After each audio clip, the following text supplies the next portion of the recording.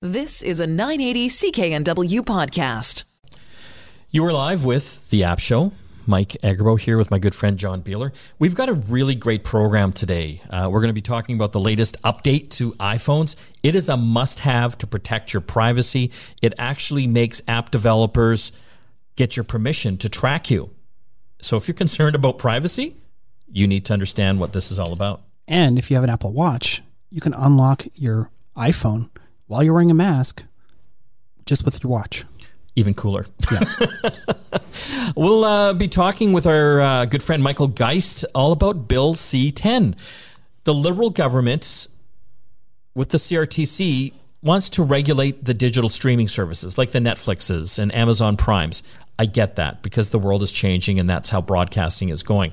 They are also, in Bill C-10, putting in a provision to regulate user-generated content. So these are podcasts. These are videos and content we upload to YouTube and TikTok. This is something that we Get Connected, we do all the time. Yes. So they want to regulate that too. What does that mean? Well, is that a good thing or a bad thing? Well, we'll talk to Michael Geist all about that. And competition. We're always concerned about wireless competition here in Canada. We've got Carmi Levy from the Infotech Research Group to talk to us about MVNOs, Mobile Virtual Network Operators. These are small cell phone carrier companies here in Canada that might play a bigger role in helping get more competition to the wireless space to hopefully get the pricing down. We'll understand what that's all about, who can actually participate, and will it make a difference? I hope to God it does.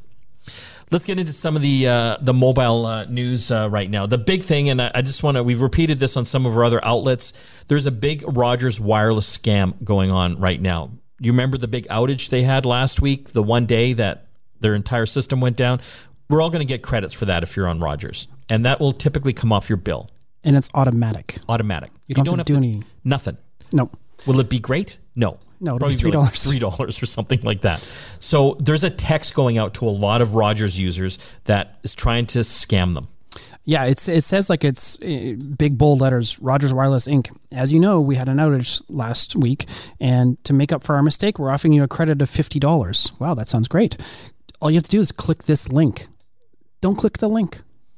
It doesn't even look like a real link. It's just a bunch of numbers. So it's not even a URL. It's a scam. It's a scam. It's too good to be true. It is a scam. Rogers has even confirmed this as well, and they've got some instructions if you come across this. Yeah, so you can actually, if you're a Rogers customer, you can forward any scams or spams that you get via text messages. Typically, you'll get them via SMS, not iMessage, to 7726, and then that'll add that particular message to their spam team to look at it, and they might even be able to turn that off so nobody else will get that message from that particular point of entry. Let's look at some of the other mobile news. This is interesting. Apple introduced a new feature with their podcasts on iTunes that will allow podcast creators, kind of like us, to actually monetize our podcasts. We can charge people to subscribe to them. It's kind of like Patreon, though, because you kind of have to like pay to get in, right? Yes. So, but what's interesting about Apple doing it is Apple gets 30%. Yes. For the first year, and then the second year, it drops down to 15%. Yeah, hopefully people will want to pay, pay for your podcast. Well, it looks like Spotify's getting into the game as well. Yeah, but they're not taking as much. No? No. How much? I think it's the program is for the first year is free, like so the creators get all the money. Yeah, and then I think after the second year, there's the different sort of tiers of percentages that like a 5% fee for access to the tool. Yeah, well, that's a hell of a deal. Yeah, well, that's gonna. I think all the podcast people will go to Spotify.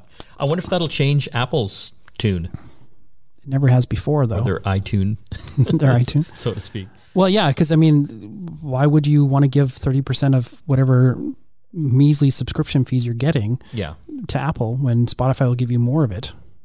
Well, again, if you are a podcaster or thinking of getting into podcasting, this is definitely something to look into. Apple obviously has got their whole ecosystem, and there's no question they've got audience as well to help promote that type of stuff. But Spotify, they're huge. Yeah. They're huge. And so that might be another alternative if you get all of the revenue for the first 2 years. Yeah. I think they're really trying to build up their base of podcasts right now. Well, I'm curious, like, I haven't read all the rules, but can you put it on both? Probably not. Yeah, I would imagine. We'll right? find out and we'll get back to you on that. Again, we've got a great program today. We'll be talking about new competition for wireless in Canada, mobile virtual network operators, small little carriers that can expand outside of their region, and all the different rules behind that. We've got Carmi Levy coming on the line to talk about it. Also, the CRTC wants to regulate your own content that you're uploading to YouTube or TikTok. Is this good or bad? And we'll also be chatting about iOS 14.5, the latest update to iPhones that protects tracking from apps and also allows you to unlock your phone with your watch. Stay tuned. You are back with the program. Mike and John here. We talk a lot about the telecoms. It's a hot topic here in Canada. I think a lot of us feel that we aren't getting a fair shake when it comes to pricing compared to the rest of the world. Until recently, I found that when there is increased competition here in Western Canada with Shaw Mobile coming into play, we found that prices dropped, strangely. And then Rogers wanted to buy them. Yes, that's a whole other ball of wax there. But we're going to talk today about MVNOs. These are mobile virtual network operators. On the line, we've got our good friend Carmi Levy from the Infotech Research Group. Thanks for joining us, Carmi. Thanks for having me on, guys. Appreciate it. I wanted to talk about this because, in theory, this might offer a little more competition, and I just wanted to educate our audience a little more on what MVNOs are. And Carmi, who can actually participate in this new offering? Because there are a few of these companies already in Canada. That's right. So an MVNO is typically, we've got the big three, Bell, Rogers, and TELUS. We also have SaskTel, which is included in sort of that group of big telecom players. And then you have a whole bunch of other smaller players who can't afford to build their own national network. And so what they do, in some cases, they'll build a regional network, and then they'll partner with a Bell, a Rogers, or a TELUS to gain access to their networks through a wholesale agreement. So they'll sell access to their wireless infrastructure, and then the smaller players then in turn resell it to their customers. There are also complete MVNOs, which basically have no infrastructure at all. They've never built a cell phone tower. They don't have any spectrum at all, and they exist simply through the networks of others. And so what the CRTC has done here is it has allowed MVNOs that already have built some kind of regional infrastructure, that already have cell towers in some parts of the country as well as spectrum. It's allowed them to go ahead and have access through wholesale agreements with the big three and SaskTel. The other side of the deal is if you're an MVNO that you don't have any infrastructure, wireless infrastructure or spectrum, you're shut out. You do not have access. This deal does not allow you to negotiate a deal with, say, a Rogers, a Bell, or a TELUS so that you can then expand to other geographies across the country where those national networks are. This only applies to MVNOs that have made that investment, at least to start with, on a smaller scale. What are some examples of that in Canada? So, for example, there's Ice Wireless in the far north, so they provide service in the north. There's Videotron based in Quebec, but they've made it very clear that they have national aspirations as well. There's Fizz. The captive brands as well. So Virgin Mobile, Fido, Koodo. Those are of course owned by the big three, but technically those also qualify as MVNOs. And also technically they're not eligible for this because they're already owned and they don't have their own network. Why would they even want to be? Because they're already. I don't understand. That's right. Yeah. Well, originally, many of these captive players were, in fact, freestanding brands. And then they were ultimately acquired by the big three. And so critics of what the CRTC is doing now say it's almost like Groundhog Day, that we've seen this game play out before. The CRTC opens up the landscape a little bit, makes it easier for smaller players to gain a toehold by making it easier for them to, for example, get spectrum or negotiate partnerships with larger players. And then as they grow and their revenues and profitability grow and they get a larger end user base, the larger players come sniffing and they just basically write a really big check and take them in. That's how all of these captive brands came to be. So there's nothing in what the CRTC is doing now that says that that 2, 3, 5 years from now, that's not going to happen. There is a bit of a stay of execution. There's a kind of a 3-year waiting period for any deals to happen. But after that, anyone's guess. What's the minimum requirement then as far as infrastructure? Could I start Mike Mobile, put a cell tower in my backyard? I was reading the language, and they didn't say exactly how much. They just said MVNOs that have already invested in infrastructure and spectrum. So, my read of that is if you have one cell phone tower with, appropriate hardware and software, and if you somehow manage to get some spectrum based on that, then I guess technically you meet the requirements. But the reality is you need a lot more than that in order to provide some kind of service to a particular region in Canada. So these are only players that have been around for a while and that have already made that multi-million-dollar, in many cases, sort of tens of millions or even more investments. And now that they want to reach that next level, but in order to do that, it's just too expensive to build on their own. They need to partner. What about the rest of the world? How do they treat MVNOs in the US and Europe, for example? There's been there's far less restriction in other geographies when it comes to MVNOs. In Canada, the big three have very successfully lobbied to our national regulator that they have spent the billions of dollars to build out their networks and that they don't want to simply hand over access to smaller players that haven't made similar sacrifices. They say that it's anti-competitive. They say that our market already has enough choice and that the prices are relatively fair given our geography and our population density, and they don't see why we have to follow a European or an Asian model. Elsewhere in the world, it's pretty much built into telecom regulatory frameworks that the larger players who build the infrastructure do need to provide certain accesses based on individually negotiated partnerships with smaller players. So Virtue or MVNOs really have been a global thing long before they were a Canadian thing. And the smaller players have really been trying to impose on the CRTC. It's time to follow that model elsewhere. It's time to stop believing the big telecom companies that they're going to somehow be harmed by allowing wholesale access to their physical infrastructure, their wireless networks. And they're still getting the money at the end of the day anyways. That's right. It's not that they lose revenue. I mean, yes, technically, an MVNO could then compete for that customer, but at the same time, the member of the big three, the larger player that built this network in the first place, is getting wholesale revenue. So it's not that there's no revenue from it; it's just a different kind. And I mean, obviously, if you're a major player, you're probably thinking, well, there goes my margin. Plus, there also goes my opportunity to upsell that customer because I don't have that direct relationship with the customer. So to a certain extent, it's fair. It's a fair argument on the part of the big three. But at the same time, if you're a Canadian consumer and you're sort of looking at this sort of region by region, for the most part, that's pretty much all the choice we have. And there isn't really a door open to smaller players entering the market. This is the mechanism that the CRTC has chosen to ensure that, at least going forward, there will be more competition, not less. The CRTC's, for the last 15 years, has been trying different things to stoke competition. Nothing has really stuck. This is the latest effort. We talked offline about maybe a side door that has opened as a result of this change for potential foreign players, foreign MVNOs to come in through a partnership agreement with some of these existing infrastructure heavy players, the smaller players. It's interesting. I'm kind of surprised that this isn't getting more attention than it already is, because foreign involvement in the Canadian market has been a hot button issue for decades. And in fact, the big three have very successfully fought against it for obvious reasons, and they've succeeded so far.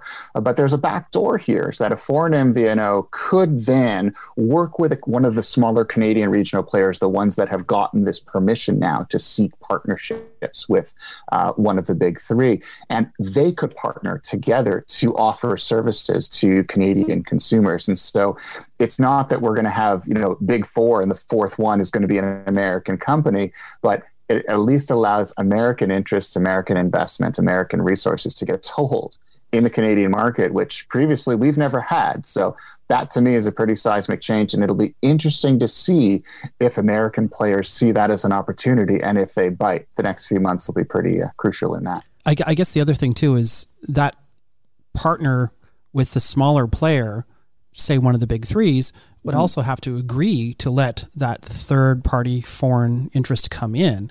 They might not want to play ball because of the Pandora's box that would open. It's conceivable, and I think like right now it's a theoretical possibility. We haven't seen any American operators step forward, but I'm guessing that when one does, and when one does draw that line in the sand, say, okay, I want to negotiate something, I would expect there to be significant opposition from one of the players from one of the major players over whose network this traffic would run and over whose network these services would be delivered and sold. And so there's a long fight yet ahead, and I would expect the big three to, basically fight a pitched battle against this. But I think it's fascinating that the CRTC at least decided to creak the door open a little bit, and there's a little bit of light coming in, whereas previously there was none. If the government really wanted to open up competition, why do they have like a 3-year limit before the big three can come in and just gobble them up? Why wouldn't they just say, hey, it's 20 years? Or never. Yeah, or never. I've always wondered that, because that sort of statute of limitations isn't really long enough for any regional player to achieve scale or to really reach a point where they can arguably compete on a regional basis, or any basis really, with any one of the big three. So it doesn't give them enough time to establish a gravity or mass. And that's a problem, because essentially what it does, it means the clock starts ticking as soon as the deal is in. And then basically the big three wait for 3 years, and then they decide who they're going to buy and how much they're going to pay. And so that is problematic on a whole number of levels. And I think it's probably a reasonable question for the CRTC as well as Industry Canada. Why aren't the timelines more realistic? Why aren't the timelines structured in such a way that if you are a regional player looking to expand your national presence, or to at least go into other regions where you don't have a presence, why aren't you being given more time to do so without the threat of acquisition by one of the big three? We're talking with Carmi Levy from the Infotech Research Group, all about MVNOs, mobile virtual network operators, that will be playing a larger role in the competitive landscape that is Canada and the wireless industry. We'll see how that all plays out over the next couple of years, and we'll be following this story. Thanks for joining us, Carmi. So great being here, guys. Thank you. We've got a lot more to talk about on today's program, including Bill C-10 and the CRTC regulating our own user-generated content on YouTube and Facebook. You'll find out more. Stay tuned. You are back with the program. Mike and John here. If you're in the Apple world, especially on the iPhone side, there's been a big update this past week on the iOS, the operating system. You'll probably see a little notification on your iPhone. It's for iOS 14.5, and it is a pretty important update. There's a lot of little features, bug fixes, but also a huge privacy tracking feature as well that we'll get into in a moment. On the lighter side, and something very relevant right now for the pandemic, they have a new unlock feature for anyone that also has an Apple Watch. Yeah, this is really great. The feature basically works like this. You have to have an Apple Watch that's unlocked but has a passcode on it. So when you put your watch on in the morning, for example, you typically will have to unlock it with the passcode. That feature needs to be turned on for this to work. And then basically anywhere you would use Face ID to unlock your phone, you just basically, as long as you're wearing your watch will essentially verify you and unlock your phone for you if you're wearing a mask, which normally would fail if you're wearing a mask. It's been a pain in the butt, because when I go to the grocery store, a lot of times I've got the list in my Notes app. And so I'm constantly having to unlock it, but I can't unlock it with my face because I got the mask on. Then I got to put the passcode in. I know, first world problems, right? But it's amazing, though, how you take for granted just something simple like that, being able to do that. And what Apple's done is a great sort of workaround to unlock your phone while wearing a mask by using your watch as a sort of like almost a second factor of authentication. So anyway, great feature for those that have iPhones and an Apple Watch and hate unlocking their phones with a mask on. Yes. That have the Face ID unlock feature. Yeah. Probably the other biggest feature, I mean, aside from all the bug fixes and all the things that normally come with these updates, is this privacy tracking functionality. And this is huge. A lot of companies like Facebook hate this. Yeah, they're really mad about this.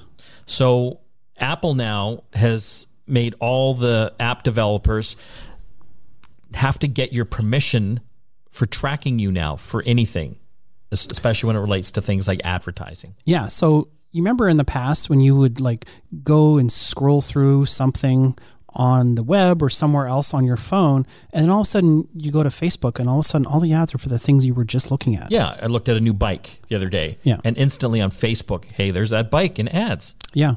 So what this will prevent is those other apps and even Facebook from sharing your information. And the intent is not to remove ads from your feeds. Because it won't. It won't. Yeah. You'll just get more random weird ads. Like if you've ever gotten any ads from Wish.com, yes, they're the most random products ever. Yeah. And that's even with tracking turned on. So I don't understand how that works. But essentially this will prevent those companies from having personalized ads based on your browsing and viewing history, especially across other websites and other places. It's a little more difficult between apps on the iPhone because those are generally sandboxed. But this basically just turns off that functionality, and then something like Facebook, for example, which heavily relies on that ad revenue to sell your private information or your personal information to other companies from a marketing standpoint, they no longer have that ability if you turn that feature on.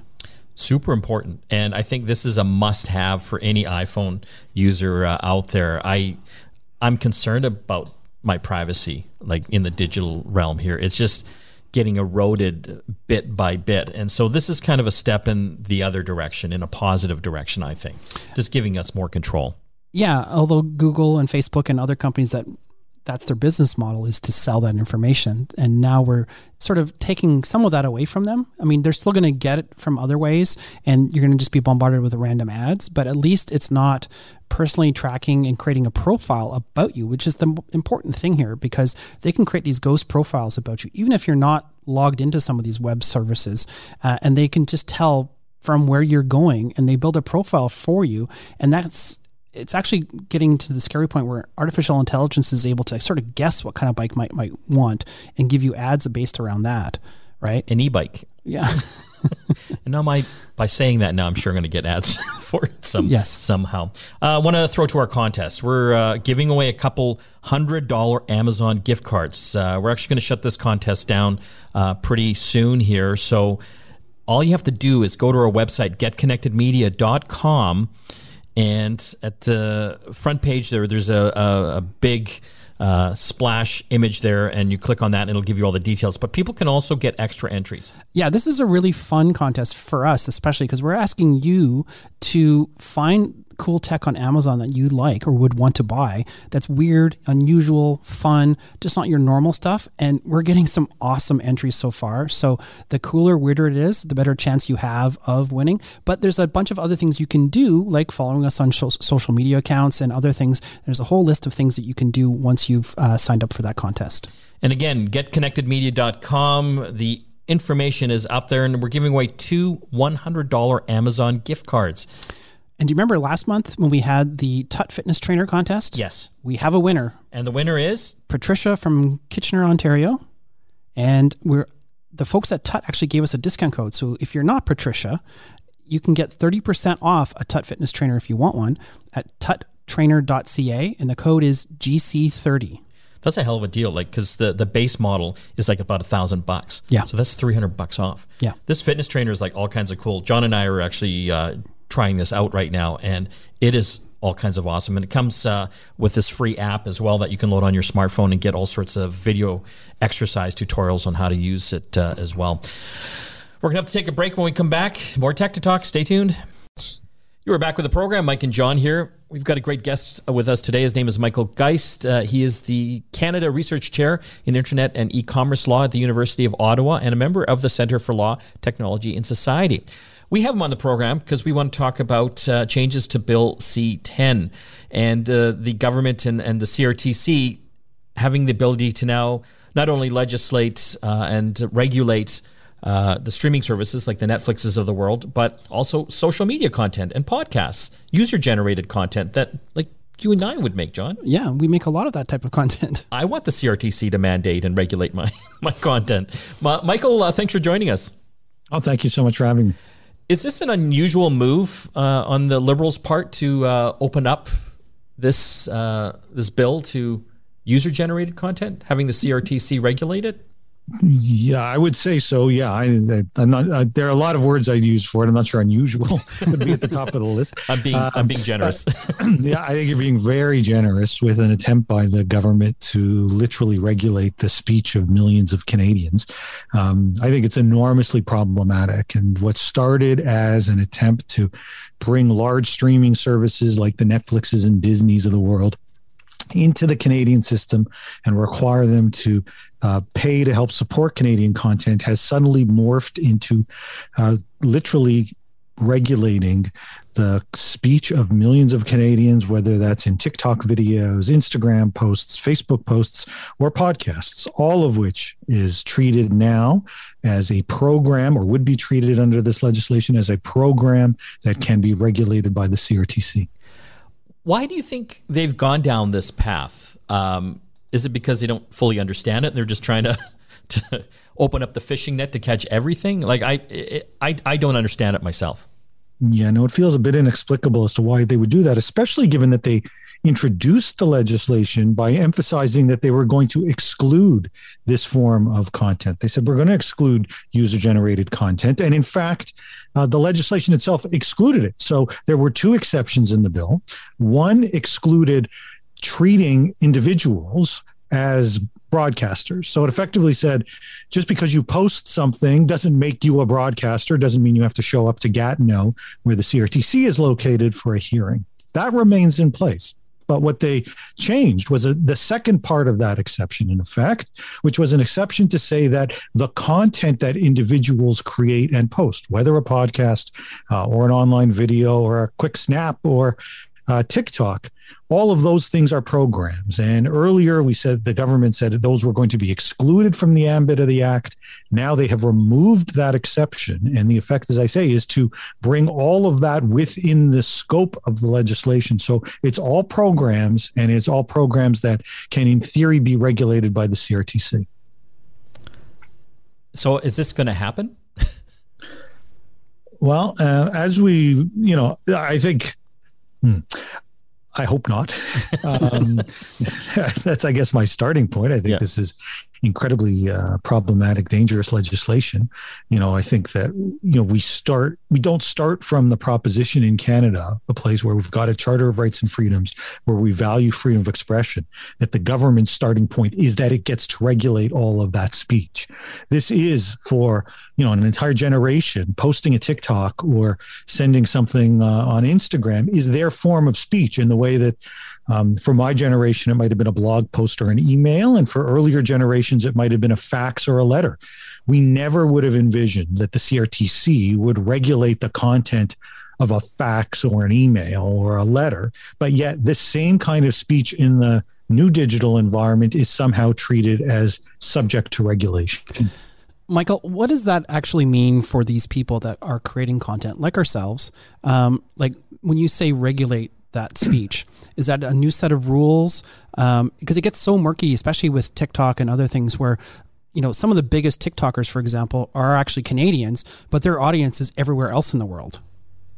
Right. And one of the challenges, one of the problems, I think, with where we find ourselves is that there is an enormous amount of uncertainty as to what the CRTC will ultimately decide. And I should note, actually, that applies for the entire bill, for all of Bill C-10. So many of the core issues in it, not just with respect to individual podcasters or TikTokers, but even with respect to the large companies, the Netflixes and Amazons and Disneys, is still very much up in the air. They've left it to the CRTC to render many of these decisions, providing very little guidance in the way of what they'd like to see. They kind of just want to be able to say, hey, we did something, wash their hands of it and say, hey, mission accomplished. But what that will mean is years of hearings, likely litigation as well, challenging this before we ultimately know what exactly does the CRTC decide from a regulatory perspective. But what we do know is that they will be required to make some kind of decision about how they want to regulate something like this podcast. I don't even know where to go with that. I read some interesting articles and something that you've even commented on. I don't know if I'm pronouncing his name correctly. The Heritage Minister, Stephen Guilbeault. Yeah. Basically, this is one of your articles saying that his own department officials don't support his claims on regulating user-generated content. Right. Yeah. No. So, I mean, and that stems from the fact that the government has been, and the Minister Guilbeault has been scrambling to come up with an explanation for this significant change in course. They've even gone so far as to suggest this was really all about trying to please the music industry lobby, where there were concerns about people who put music on YouTube. And so that's why we wanted to make this change. But of course, that sounds like copyright reform, not broadcast. And so it seems little reason for them to have taken that approach. And it's not anything that they even mentioned when they made the change to begin with. What I was mentioning in that post was that the minister has tried to say, look away, there's nothing to see. We're not regulating user-generated content. But yet when this change was proposed at the committee, so when the committee was studying this issue and the Liberal government put forward a proposal to make this change, they went directly to his department to talk about what the implications would be. And the department official, a senior official, said, listen, and I can quote, if the exclusion is removed, if section 4.1 is struck down, the programming we upload to YouTube, that programming that we place on that service would be subject to regulation moving forward. And so what I've liked to say in response to people say this can't really be real is, you don't have to take my word for it. You can take the word of senior officials at the Department of Canadian Heritage's word for it. The odd thing, of course, is that the minister doesn't seem to be taking their word for it. It's a confusing time when it comes to content, definitely. But I guess in a nutshell, you're saying this is going to drag on for years. Well, I think if it passes in this form, yes. The minister has tried to tell the creative community, happy days are coming. We're going to get you money by the end of this year, by the end of 2021. I think it's more likely that this is going to take at least 5 years before the CRTC sorts these issues out, before the legal process and the legal challenges play themselves out as well. So, yes, if this passes, I think we are in for a long series of hearings and litigation, which is costly and doesn't really help anyone. But of course, the legislation hasn't passed yet. It is still at committee. It still has to complete the final reading in the House of Commons and then has to be reviewed by the Senate. And so I would say there is still an opportunity for Canadians to tell their members of parliament that, of course, we want to see appropriate regulation for the online environment, but regulating the speech of millions of Canadians simply isn't it. We're talking with Michael Geist all about Bill C-10 and the government and the CRTC looking to potentially regulate all user-generated content on the internet. And we will be following this story as it evolves. Thanks for joining us, Michael. Oh, my pleasure. Thanks so much for having me. When we come back from the break, more tech to talk. Stay tuned. You're back with the App Show. Mike and John here. Before we go, a cool new feature with Zoom. I know a lot of us are using the Zoom video conferencing, and now they've got a new kind of immersive feature that you should check out. Yeah, make sure you update the app because they just came up with this past week. And this essentially is actually playing catch up with Skype and Microsoft Teams by giving you the ability to, instead of just being in a big, Brady Bunch style cube of people, you can actually take all the people that are on your call. And there's different scenes that you can use depending on the number of people on your call. And you can actually have people in like a coffee shop, they're like behind the counter, like a barista and across the table from you in, like a little kitchen nook, I guess. But there's also like an auditorium and some other fun ones as well. So, and it does a really good job of taking around the background around you, even without a green screen, and sort of just plops everybody in instead of having that normal, boring black Zoom window that you have. Yeah, it kind of adds a little bit more fun to it. I think we're all getting a little Zoom fatigue. Do you know what I mean? A little? Okay, a lot. I'm going insane. Yeah. I'm going insane. So anything they can do to spice this up and just kind of make it feel like there's kind of a group of you there instead of just like the the windows. The thing I like about this immersive features, you can actually drag and drop people, move them around, arrange them like maybe how your office is actually laid out, or you want to do the Brady Bunch thing. You can have the guys on one side and the girls on the other, like whatever you want to do. You can just drag and drop them. That's all the time we have left for the program. Don't forget to hit our website, getconnectedmedia.com. We've got our contest up there, giving away a couple $100 Amazon gift cards. All the information on what you need to do is up there on how to enter. And don't forget to listen to our sister show, Get Connected. I'm all about the digital tech world. I want to thank all the folks that helped put the show together, including John, Christina, and the rest of the team back at the studio. Thanks for joining us. You've been listening to a 980 CKNW podcast. Listen live at cknw.com, the Radio Player Canada app, tune in, Amazon Alexa, HD Radio at 101.1 FM HD2, and on the AM dial, 980 CKNW.